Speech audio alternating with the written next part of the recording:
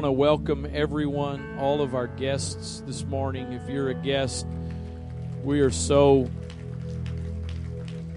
thrilled to have you in service with us.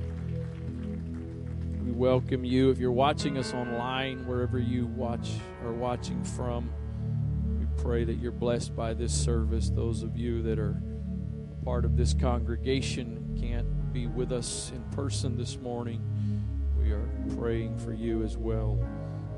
I don't want to, anytime I ever do this, I do it reluctantly because I don't want to miss somebody that somebody thinks I ought to mention and you get offended, so please understand. But I just want to say it's great to have Mark Childers and his son Micah, right, in service with us this morning. And there's a few old-timers around here that know their Childers family. They were here, I think in the 80s or so. And if I'm not mistaken, their family started the first UPC church in Columbia. So they came to Antioch Christian School for a while, and he's got two older brothers. And so it's him and his son are on a road trip, and it was what a pleasant surprise to walk in and see him this morning. So again, there's a couple of us old people that, not that he's old, but we're old. So, amen. I really, there's a lot of people that speak into my life. There's a lot of people I trust for counsel and guidance, but after 30 years of marriage, there's just no one that is ever more on point and sensitive and whatever than my wife. Sometimes I don't like that because she reads me too well, but she made a few, if you were here Thursday night, I made a big proclamation sort of early in the service before I ministered, and expectations at the end, and it didn't quite go that way. She made the point, and it really is true. A lot of times when that happens, it kind of doesn't go. I guess that's just the Lord trying to keep us humble. Those of us preaching, not you, because you're all humble. You're not proud, and it just. But I have felt I've felt a burden for this morning the last several days, and I feel like God has given me something to say. And as we were singing that song, God, we believe for it, I think so many times we sing things like that. We preach messages along those lines that it's all about physical healing, natural provisions, financial miracles, and we kind of narrow it down to that category. I got to tell you, I said it as I was praying, or maybe I just said it earlier, but the greatest, most important miracles are not the physical ones. It's not the healing of cancer, the healing of heart conditions. Those are not the greatest miracles. The greatest miracles are the miracles that Jesus talked about that he came to do. And that's the binding up of the brokenhearted. That's the healing of the bruised. That's the setting at liberty those that are captive. And I believe that's happening, but I believe for that this morning. And so I want to challenge somebody to, as they were singing that song, nothing wrong with the rest of the song, but as they were singing that song, it really hit me, man. If somebody would believe for what I believe God has given me to say today, if you would make up your mind, you're gonna believe for it. So there's an old song that just has been on my heart and my mind with this message. So just another moment or two of singing and worshiping, and you know what? If God chooses, I shouldn't say this. If God chooses to interrupt in this moment and I don't get to preach, I'm okay with that. But I believe God wants somebody to leave here transformed today. In Jesus' name. On Calvary's hill of sorrow, where sin's demands were paid, and rays of hope for tomorrow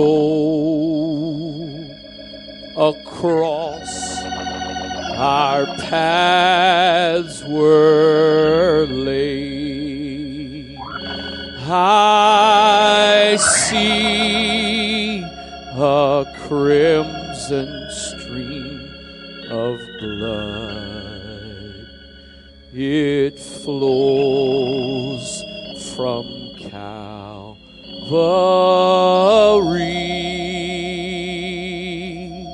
and its waves which reach the throne of God are sweeping over me. I think this is the verse that I really want somebody to hear this morning. When gloom and sadness whisper, you've sinned, there's no use to pray. I look away to my Jesus, and He tells me to say, I see a crimson stream of blood. It flows from Calvary, and its waves which reach the throne of God are sweeping over me. I want to say that verse one more time. When gloom and sadness whisper. Anybody ever heard that whisper? Oh, you've sinned, there's no use to pray. I look away to my Jesus, and He tells me to say, I see a crimson stream of blood. It flows from Calvary,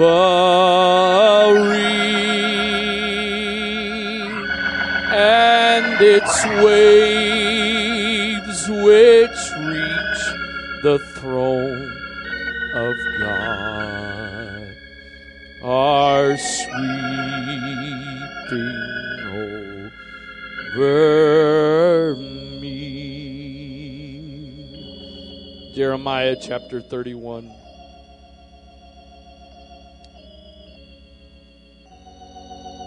Let's start with verse number 1. Jeremiah 31 and verse number 1.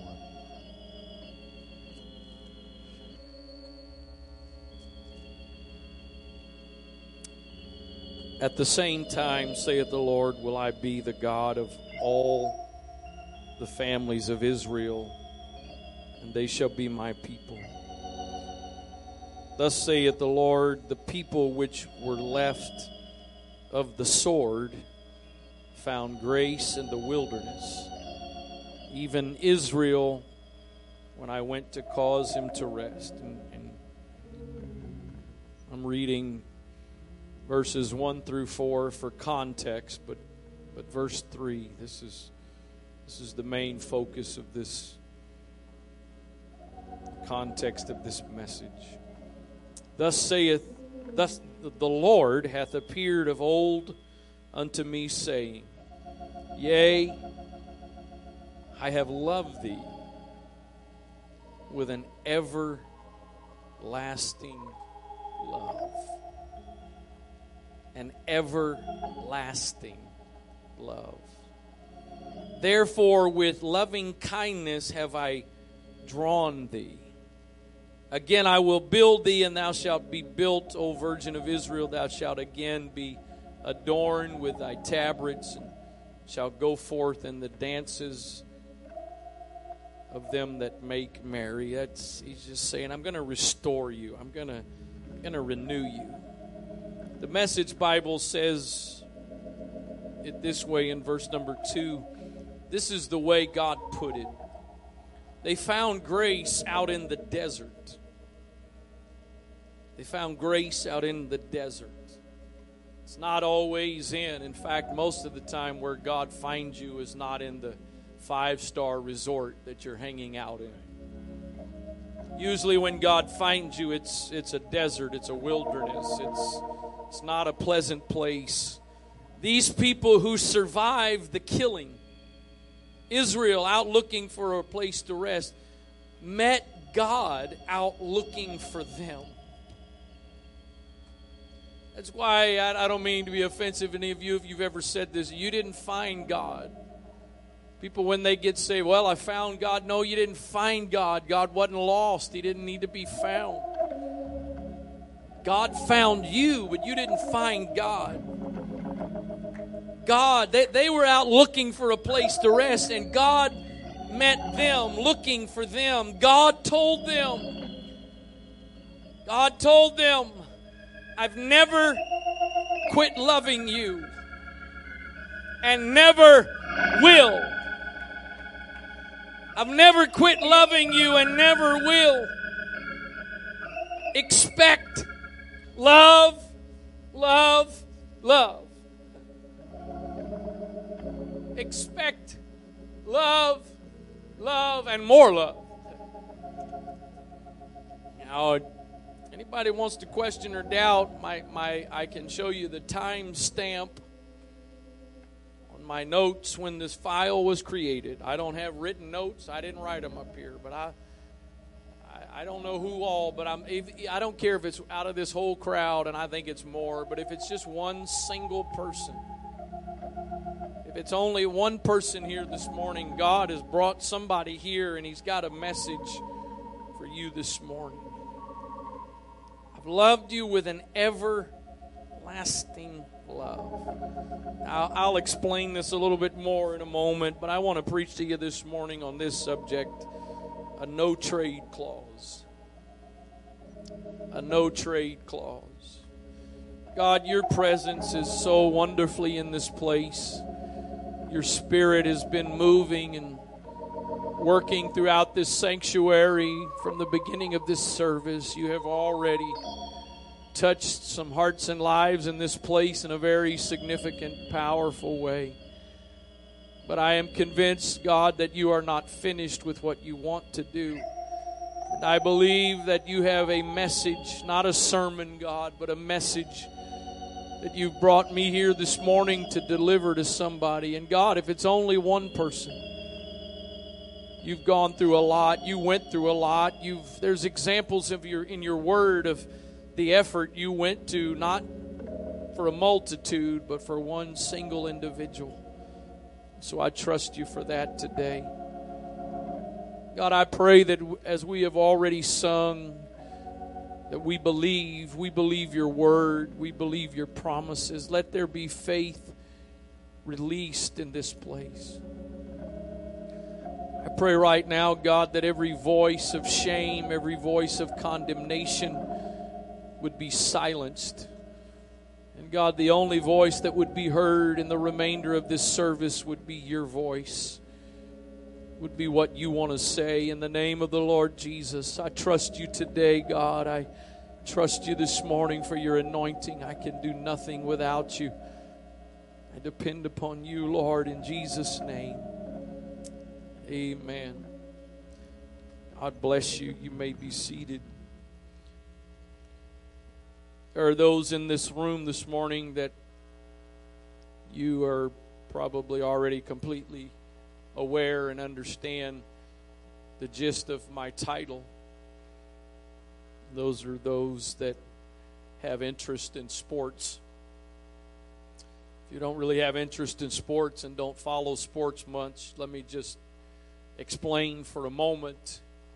In professional sports, I believe in all the major professional sports, there are a few, and it is only a few, but there are a few athletes that have a no-trade clause. Really, this kind of all started churning in my mind over the last week because this past Tuesday, I think Tuesday was August the 2nd, this past Tuesday was the Major League trading deadline for this season. And the sports have that. You can't just trade players all year long. There is a deadline, and so the Major League Baseball just had its trade deadline, and there was several things about it. I don't know why, but this year, and if you don't really never been here, don't know me that well, God speaks to me through all kinds of stuff. It all needs to be based on the Word of God, but my inspiration comes from a lot of different things. And so I began to think about some things in the context of and right now with baseball and the no-trade clause. So in essence, what the no-trade clause is that if a player has a no-trade clause, the organization they play for, if they want to trade them, that player has to approve the trade. They have to sign off on the trade, because if you don't have a no-trade clause, it doesn't matter how much money you're making. It doesn't matter how great of a player you are. If a team decides they want to trade you to another team, you have no say. And again, there's only a small percentage. In fact, even some of the biggest names in sports today don't have no-trade clauses.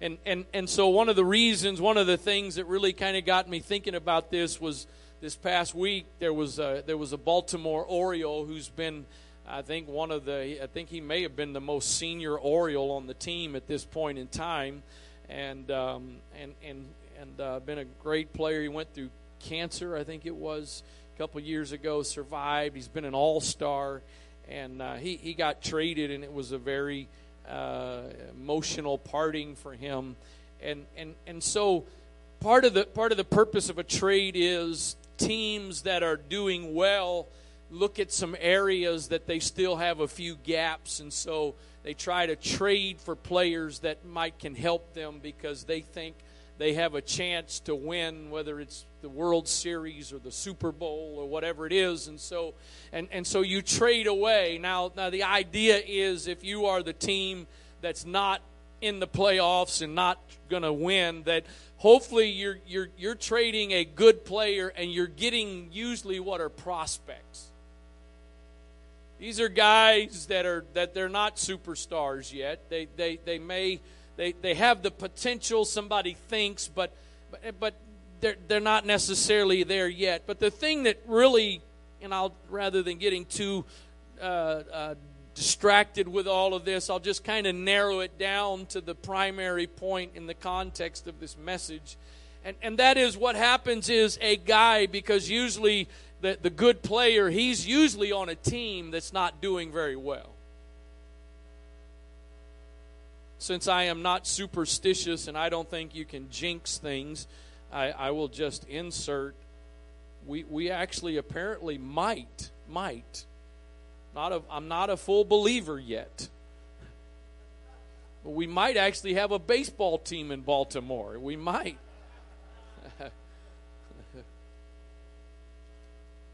And so they're actually doing, of course, comparatively, they're doing amazing. I mean, it's kind of sad when when the biggest thing you're celebrating is the fact you don't have a losing record. That's not, but hey, we'll take it. Do I have any Orioles fans remaining, or a bunch of you went in the closet fans? Okay. And so, guy's name was Trey Mancini, the guy that got traded from Baltimore. And so, at least from a fan perspective, they're doing okay and whatever. But he goes to a team that is in contention. He goes to a team that is, again, they feel like they've got a really good chance of winning. And so sometimes you go from a team that's in last place to now you're on a first place team and everything has changed. That's a whole nother message for another day.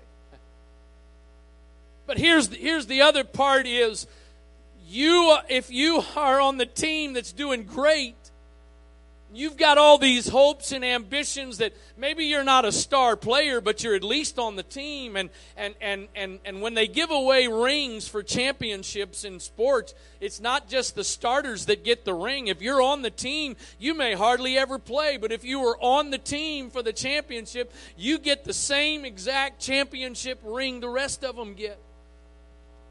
But here's the deal, all of a sudden, because you are not the star on the team and you are looked at being a bit expendable, they will trade you and you can go from a team that has excitement over the rest of its year to a team that has no hope at all and you have no choice. Can I tell somebody today, there is a no trade clause. Except different than sports, the no trade clause is not on the team, not on the player's part. The no trade clause in the context of this is on God's part. That God has established. You might mess it up. You might not be the best. You might not do the best. You might not be the star player on the team. But I want you to know I love you with an everlasting love. And I'm drawing you with loving kindness. So it doesn't matter if you succeed or fail. There should be a confidence that says, He will not leave me. He will not forsake me. He will not abandon me. And kind of in the context of what's already been said this morning, I'm not telling you that means you feel Him all the time. My wife said it, if you're first time here, that lady that was talking earlier, that's my wife. So true. I'm always in that percentage that doesn't feel anything. I'm sorry. I heard that statement the other day. It was just a brief clip, and if you'll just do this, here's what will happen. I've done it. I was born and raised here. I've seen every trick in the book. I've seen every approach. I've seen people scream and holler and shout and shake. I've seen people stand and hardly move a muscle, and I've watched God respond to people in all kinds of ways. So I've tried all kinds of things, and I can't guarantee you. I can't guarantee you that if you'll just close your eyes and lift your hands right now, the presence of God is going to envelop. Actually, I can guarantee you that. Actually, I can. But I can't guarantee you that you're going to have any kind of certain manifestation of it. So I'm telling somebody this morning, you may not feel like He's there. You may not feel like He's been there. But He says, I have loved you with an everlasting love. Do you know what an everlasting love is? Get ready, all of you note takers. I'm getting ready to drop a bomb. Get ready. You're going to want to write this down. An everlasting love is a love that lasts forever. Powerful. Really is, actually. I'm being a little bit facetious, but it really is. An everlasting love is a love that will last forever. It's a love that I don't ever have to worry about running out. It's a love that I don't ever have to worry about being taken away from me. And you got to understand, and I'm reading this in the context of individuals today, but in the context of it, he was saying this to a group of people. So let's just look at that group of people for a moment. He calls a man by the name of Abram who becomes Abraham. And he says, I'm going to use you and I'm going to turn you into this great nation. And so the children of Israel became God's chosen people. Not because they're better than anybody else, but really it all, from my perspective, had to do with where God was going, meaning where we are today. And so God had to have somebody to use to be a natural object lesson and an example of what you and I are here today. I just insert, if you've ever heard somebody say, especially if you've ever heard a preacher say, we don't really need the Old Testament, we don't need that anymore, you've been lied to. Some of the greatest understanding I've come to get about God has come from the Old Testament. Because when I see things God did in the Old Testament in natural, literal ways, I can then apply them to spiritual things in my life today. And so it's this nation of people that God calls, and He's going to make them His chosen people. But here's what's amazing. God knew from the very beginning that this people He was going to choose were not going to be perfect. And He chose them anyways. And not only did He know that they were not going to be perfect, He made up His mind, I'm not going to trade you for another nation. I know before I ever choose you. And one of the saddest things that they did was they went after other gods. Which is really crazy, because how do you go after other gods when there's only one God, and the one real God is the God that chose you? But you're going to abandon Him for something that's not a God, and yet God decided from the beginning. Of course, the bottom line is, if God would have only picked or only stuck with a group of people that always got it right, there's no telling how long the list would be. And whoever was the current list of chosen people right now would only be because He just picked them. Because give them a few seconds, and they're going to mess it up too. And so through the prophet, he said, I have loved you with an everlasting love. That word everlasting in the Hebrew means this. It means long duration. And then it's antiquity and futurity. There's your word for the day. Which is in essence the opposite of antiquity. Because antiquity is referencing something that's old. And so I'm loving you, oh Jesus. I'm loving you with an antique kind of love. This is not some new passing fad. I'm loving you with something that's proven, tried and proven. But I also want you to know the love that I'm loving you with is not just something of the past, but it's going to be a love of the future, because it is an everlasting love. It means forever, evermore. It means perpetual. It means of ancient time, long time with regards to the past, and then with regards to the future, it means forever, always, continuous existence, perpetual, everlasting, indefinite or unending future. I've loved you with an everlasting love. We all of the middle-aged folks, kind of dawned on me. I always thought middle age was like, 50, 60 years old. Then in my early 40s, it dawned on me, 40 could be middle age. Of course, the bottom line, 8 could be middle age. If I'm not trying to be facetious or insensitive, middle age is based on when you die. But in the gist of what we normally think of, middle-aged, at least the middle-aged folks, Isn't it awesome how middle-aged and old is a sliding scale? 70 used to be like ancient. 70 is like summer chickens, not spring chickens, but summer chickens.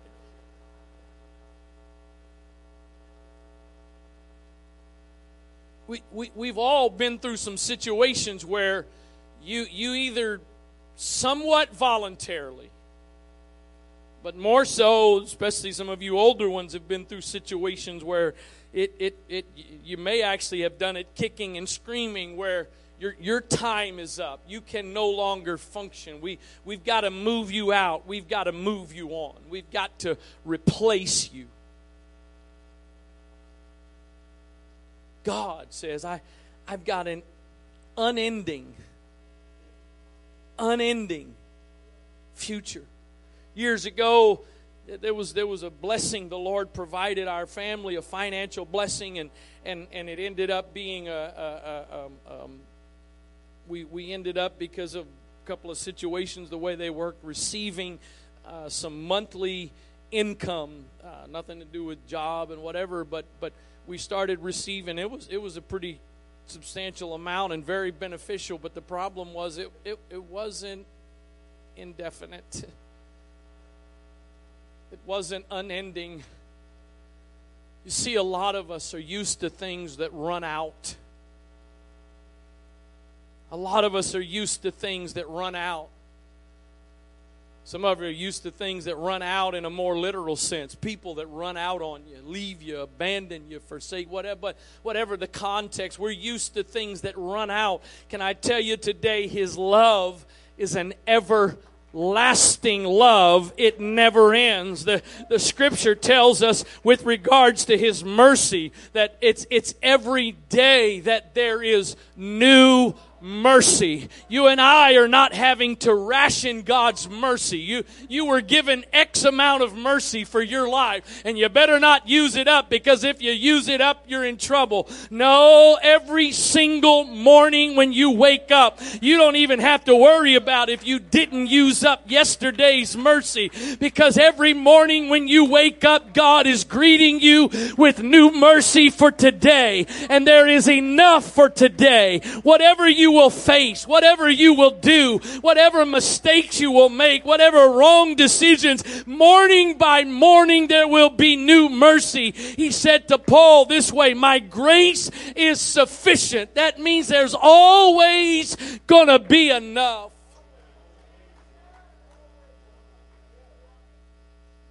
See, we're so used to the world's way of doing things, and we kind of transition to God. I'm going to get pushed out. So there's probably somebody here today. There's a good chance there's at least one person in a group this side that you were basically forced to take an early retirement.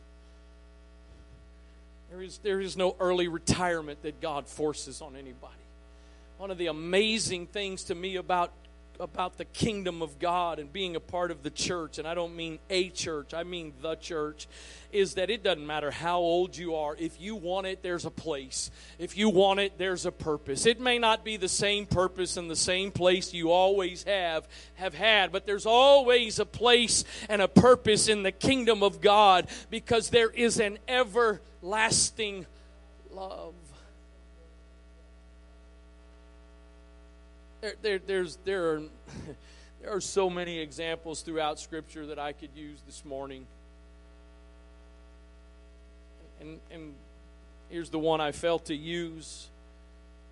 In Matthew chapter 16, verse number 18, Jesus is interacting with His disciples, and he's training these 12 men and spending time with them, equipping them for their future and what they're going to be, and they're on a journey one day, and he asks them a question, who do men say that I am? And they respond to that, and then he asks them, who do you say that I am? And Peter responds to that, and Peter says, you are the Christ, the Son of the living God. And so in the context of that, verse number 18, Jesus says this, and I say also unto thee that thou art Peter, And upon this rock I will build my church, and the gates of hell shall not prevail against it. And I will give to thee, I will give to you, Peter, the keys of the kingdom of heaven. And whatever you bind on earth shall be bound in heaven, and whatever you loose on earth shall be loosed in heaven. Now I got to tell you, if you'll read through the Gospels, what you will find, there's some other disciples that we don't find any major mistakes in their life. Meaning, at least after the time that Jesus called them. Just one of those is John. I don't really see anything about John in the Gospels where John was messed up, failed. I think one of the only things to me was I believe it was John that got caught up in a little bit of a discussion about, who's going to get to sit at the right hand of Jesus. But that, other than that, John didn't have any big flaws or mistakes he was pretty faithful, pretty consistent, and several of the other disciples, it seems pretty much the same way, but not so with Peter. Not so with Peter.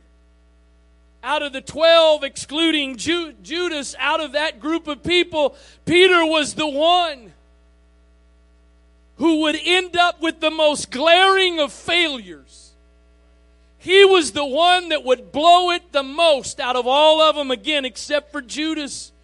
And when Jesus says these words to him and says, I'm giving you the keys to the kingdom, he already knew.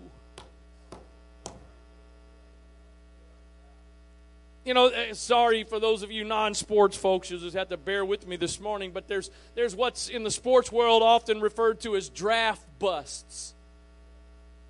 These are the guys and the girls that are drafted into pro sports that there is great expectations that they are going to be the next superstar, and they completely fail. Some of them end up staying in a league they're in for years and years and years, but they're on the bench. They barely ever play, and it never pans out. Peter was not a draft bust.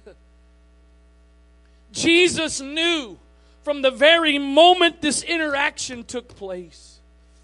Oh, Jesus. He knew from the very moment this interaction took place that Peter was going to mess up. And he still said, you are the one I'm giving the keys to. I'm not giving the keys to the beloved John. I'm not giving them to Matthew. I'm not giving them to one of the other faithful, consistent, reliable disciples. But Peter, I'm giving you the keys. And I wonder if maybe one reason Jesus did that is because if one of those other guys that never seemed to mess up got the keys, we would all feel pretty hopeless. But when I look at the fact it was the guy that messed up pretty bad is the one that got the keys, that gives me some hope that I might fall, I might mess up, I might not always get it right, but just like with Peter, he never took the keys back. In fact, not only did he know it from the beginning, but we go to Luke chapter 22, and the time of Jesus' life on this earth is winding down. The preparation is being made for what's going to lead up to his crucifixion. And Luke 22 and verse 31, the Last Supper, this is the setting of that. And in the middle of all of that, the Lord says to Peter, Simon, Simon, behold, Satan hath desired to have you that he may sift you as wheat. Satan wants to do some things in your life to mess you up. Satan wants to do some things in your life, Simon, to destroy you. But here's what I want you to know, Simon. I have prayed for you that your faith fail not. Now, you know what? If he had stopped right there, that'd have been one thing. If he'd have just stopped and said, I want you to know, Peter, you're going to mess up, but I just want you to know I prayed for you. Okay. But he didn't stop at that. It's not a period there. There's something else that comes. And this is what he says. And when? Not if. But when Peter hears what Satan has desired to do, and I'm going to give him some space to do what he wants to do. But here's what I also know. That's not going to be the end of the story. So when you are converted, when you get to the other side of what you're going to go through, Peter, I want you to then begin to look for others and begin to strengthen them. Because I gave you something, and when I gave it to you, I knew everything that was going to happen. But I gave it to you anyways, and I'm never going to trade you to the other side.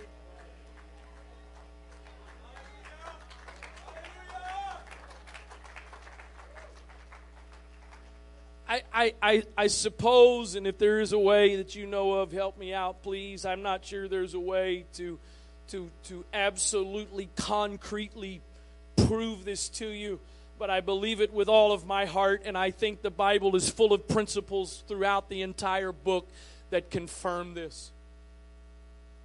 I believe that as terrible as what Judas did to Jesus was, Peter's failure was he betrayed him. He denied.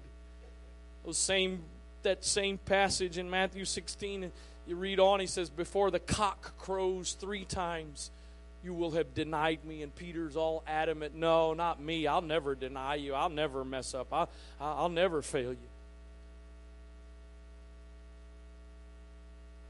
You know, there's a lot of things that mistakes and failure. But I got to tell you, when you, in this context of what Peter did, when you deny you know someone you've been close to, someone you've walked with, you've fellowshiped with, you've followed for a significant period of time, and now you're saying, I don't even know them.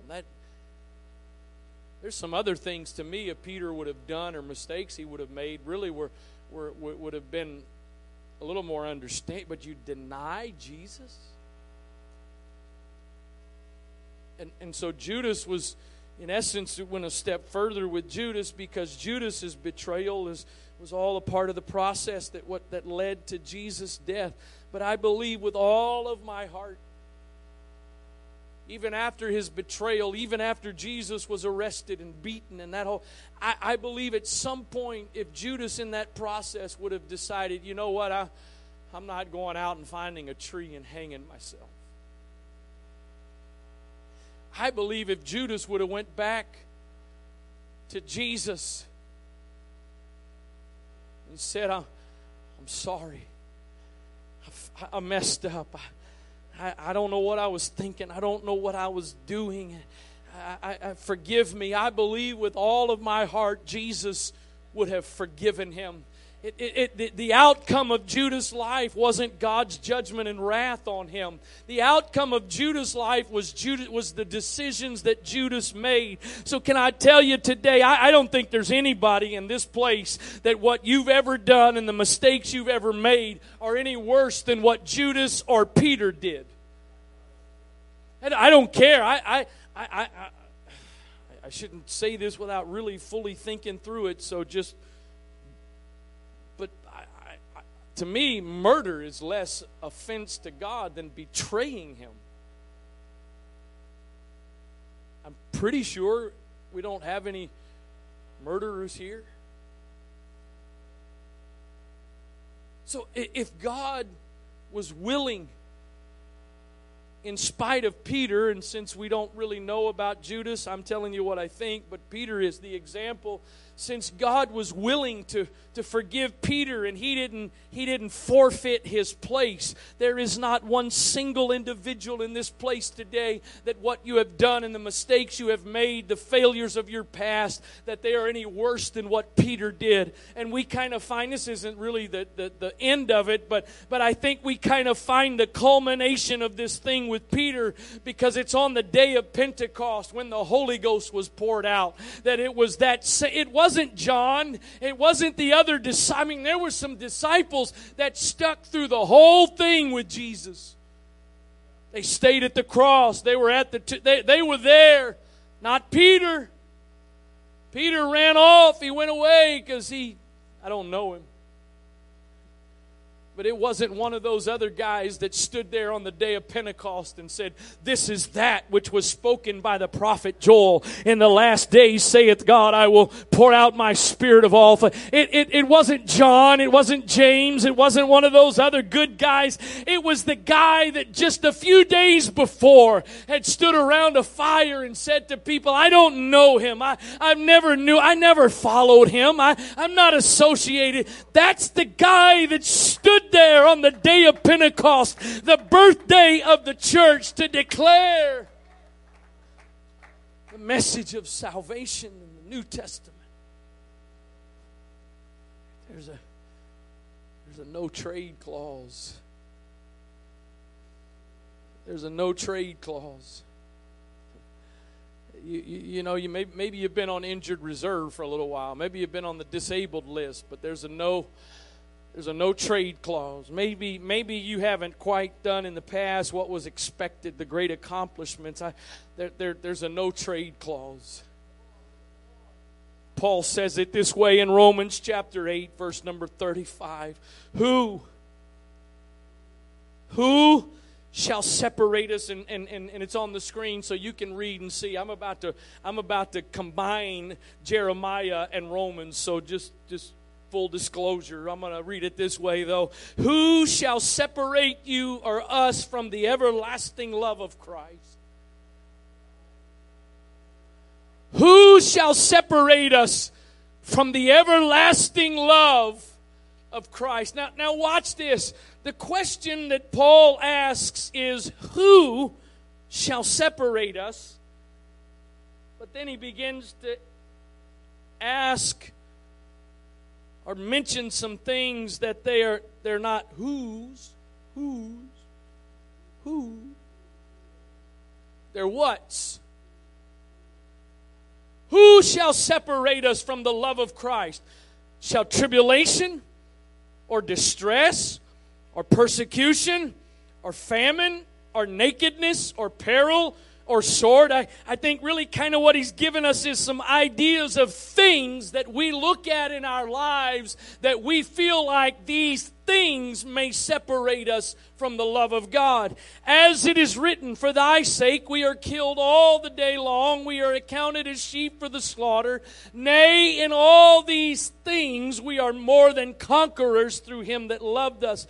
I am persuaded. That means I am confident. I am certain that neither death nor life nor angels nor principalities nor powers nor things present nor things to come, nor height, nor depth, nor any other creature shall be able to separate us from the love of God, which is in Christ Jesus our Lord. There is no thing that can separate you or I from the love of God. No mistake, no failure, no past choices that can separate us from the love of God. Nothing can separate us from the love of God.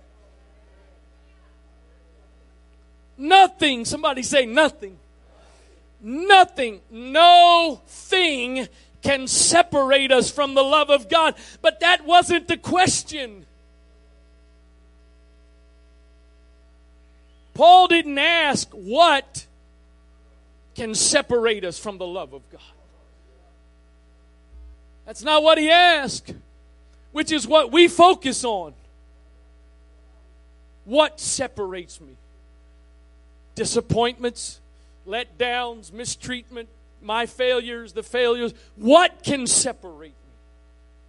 That's what we focus on. But Paul says, who? But again, he says, who can separate me? But he starts to list what? So the question really is who?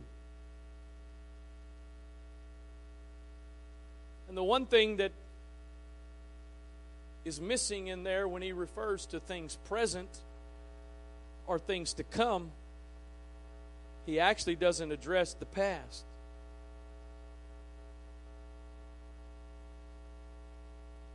It's not in there. He says, whatever I'm going through, it can't separate me.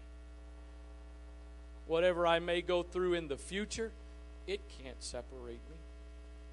But he didn't mention the past. And the reason he didn't mention the past is not because the past automatically separates us from the love of God.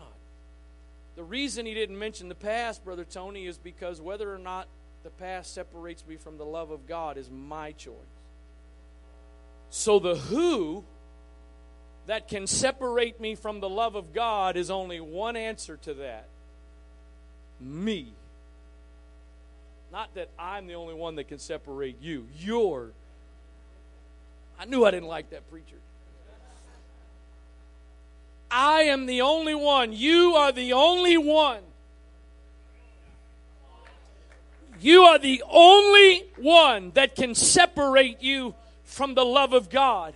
And whether or not your past separates you from the love of God is not God's choice, because He has already done everything necessary so that your past cannot separate. I see a crimson stream of blood, and it flows from Calvary, and that blood has the ability to wash away all of my sins, for it reaches to the highest mountain, and it flows to the lowest valley.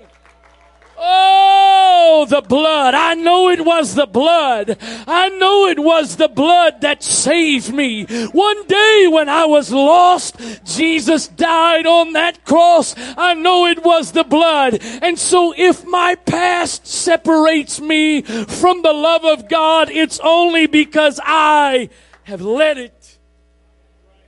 It is not because God has chosen to separate me from His love as a punishment to me, as payment for what I've done.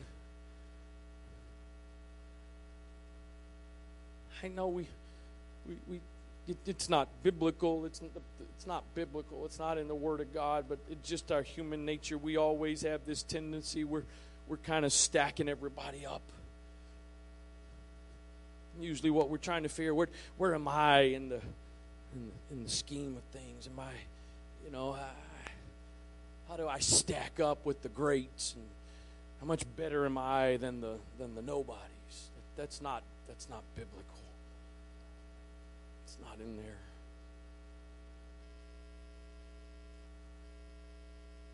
Again, the problem is we sit and we measure, we compare, and we judge ourselves by others, and we judge ourselves by our mistakes and our past. And God's sitting there saying, I love you. Not just I have loved you with an everlasting love, but I love you with. I love you with a love that will last forever.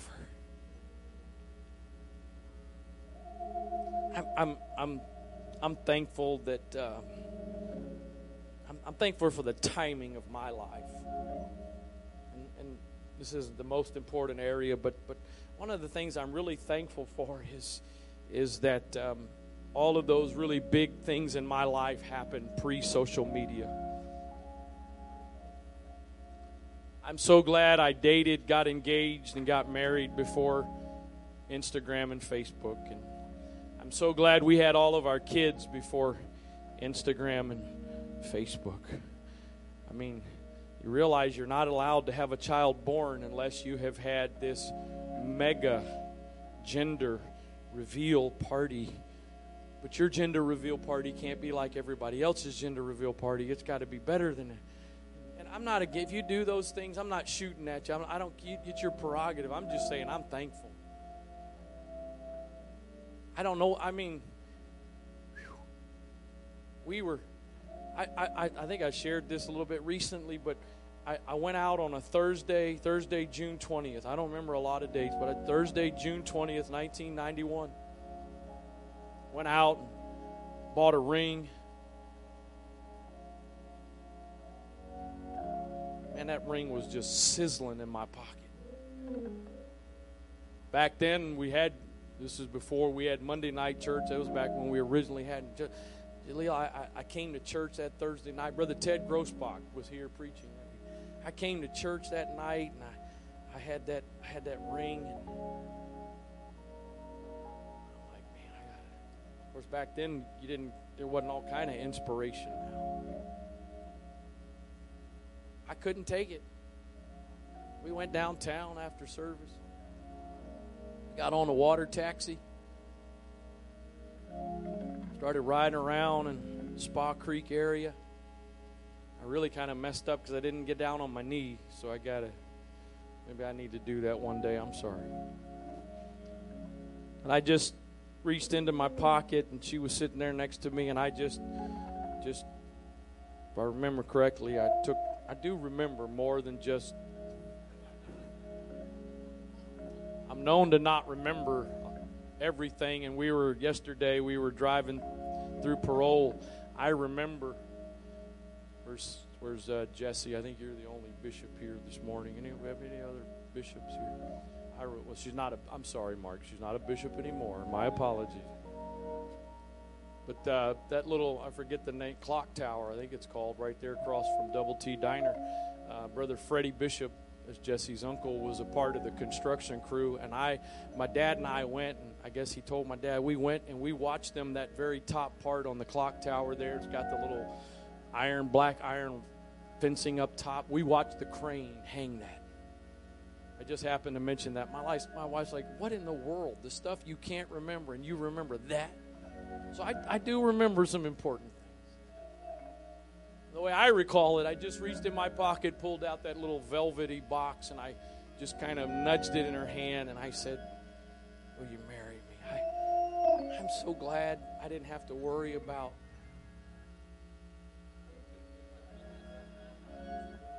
I didn't have to have a whole production crew there to capture the moment.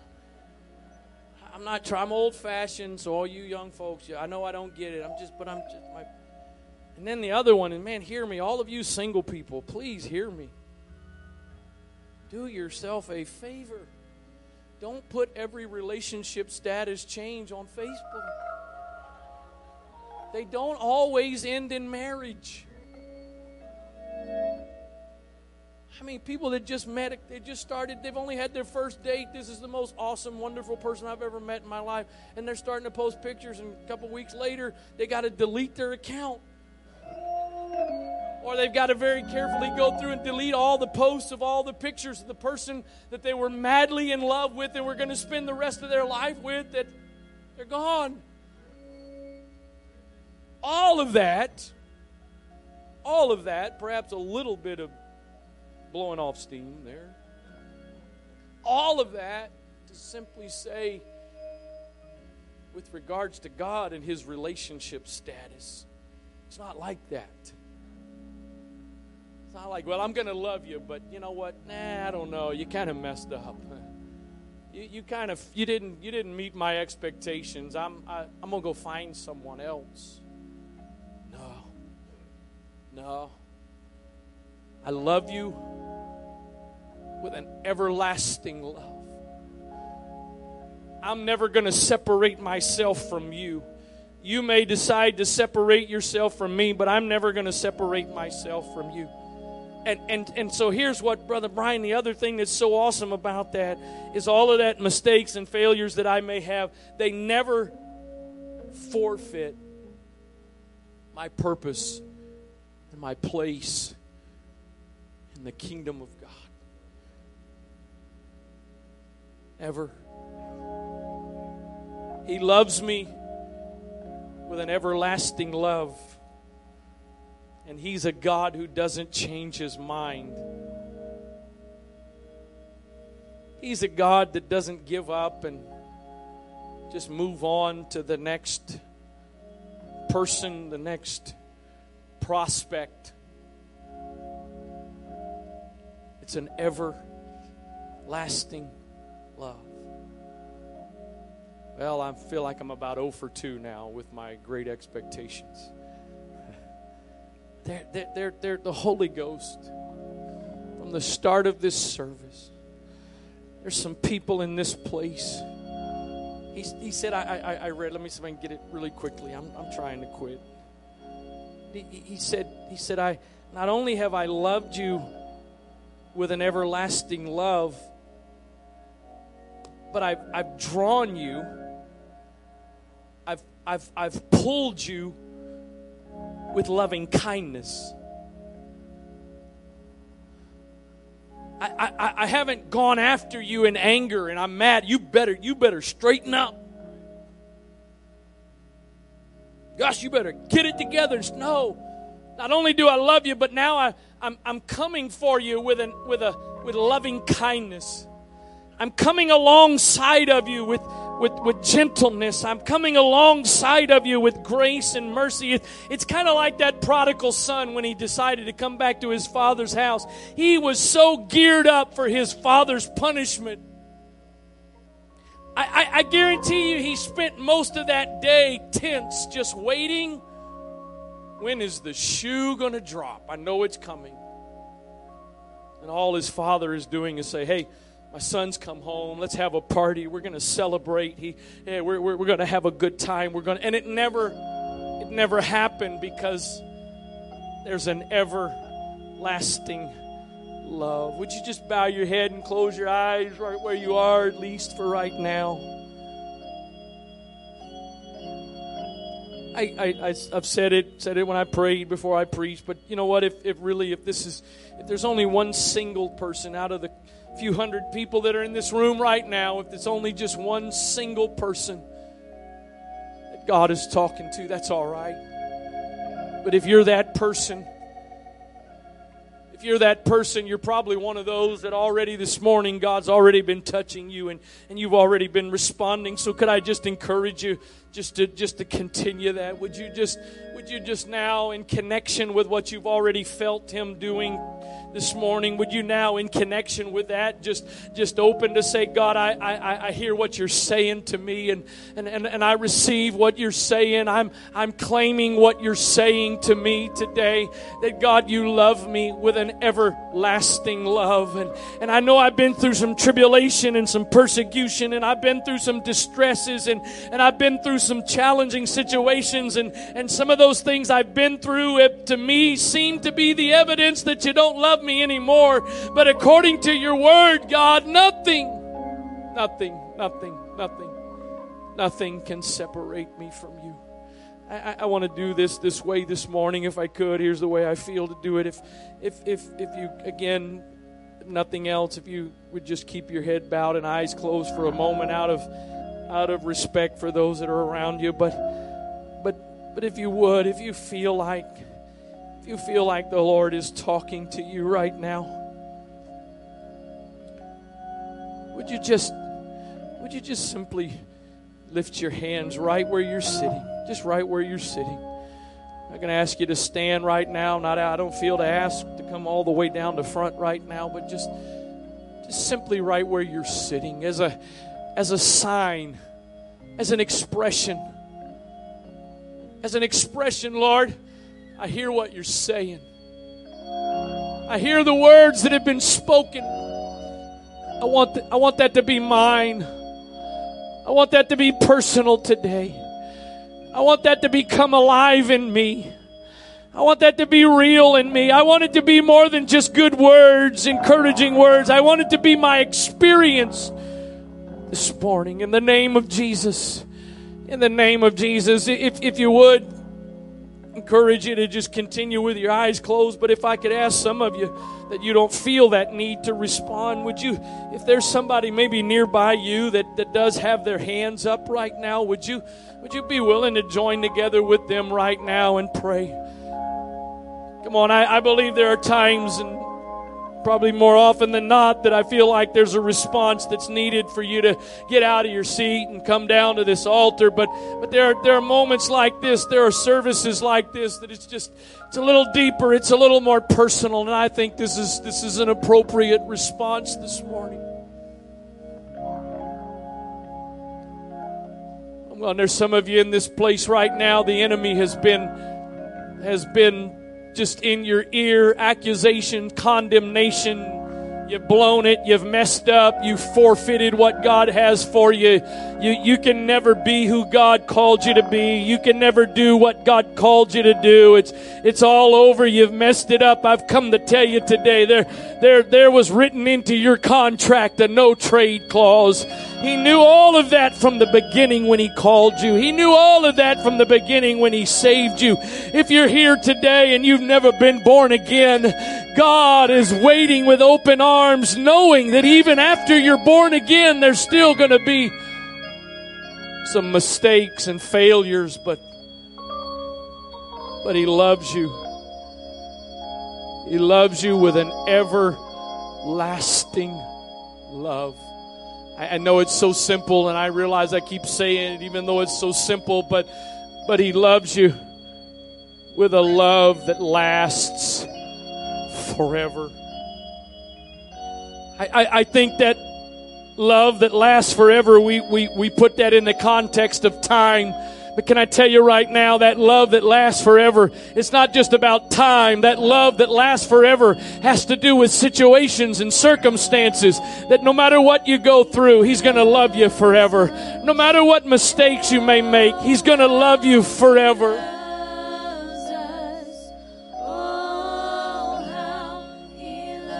He loves you. He loves you. He loves you.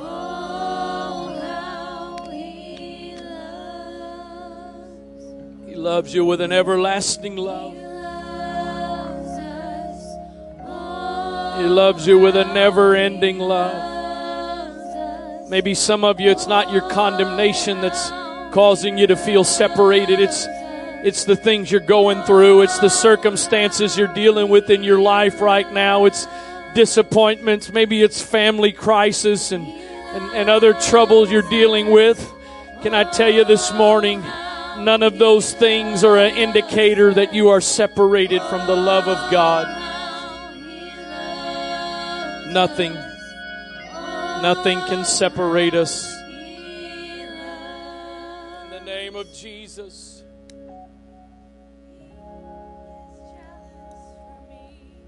Oh, yes, Lord.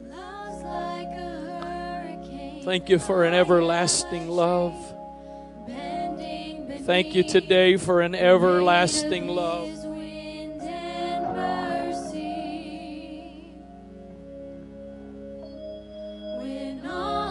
Thank you for a place that's secure.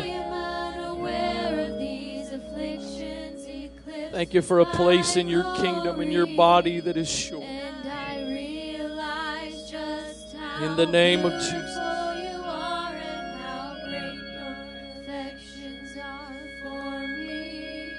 In the name of Jesus. If you need to go or want to go, thank you so much for being here. If you're praying, if the Lord is ministering to you right now, please don't be in a hurry. Let Him love you. Let Him minister to you.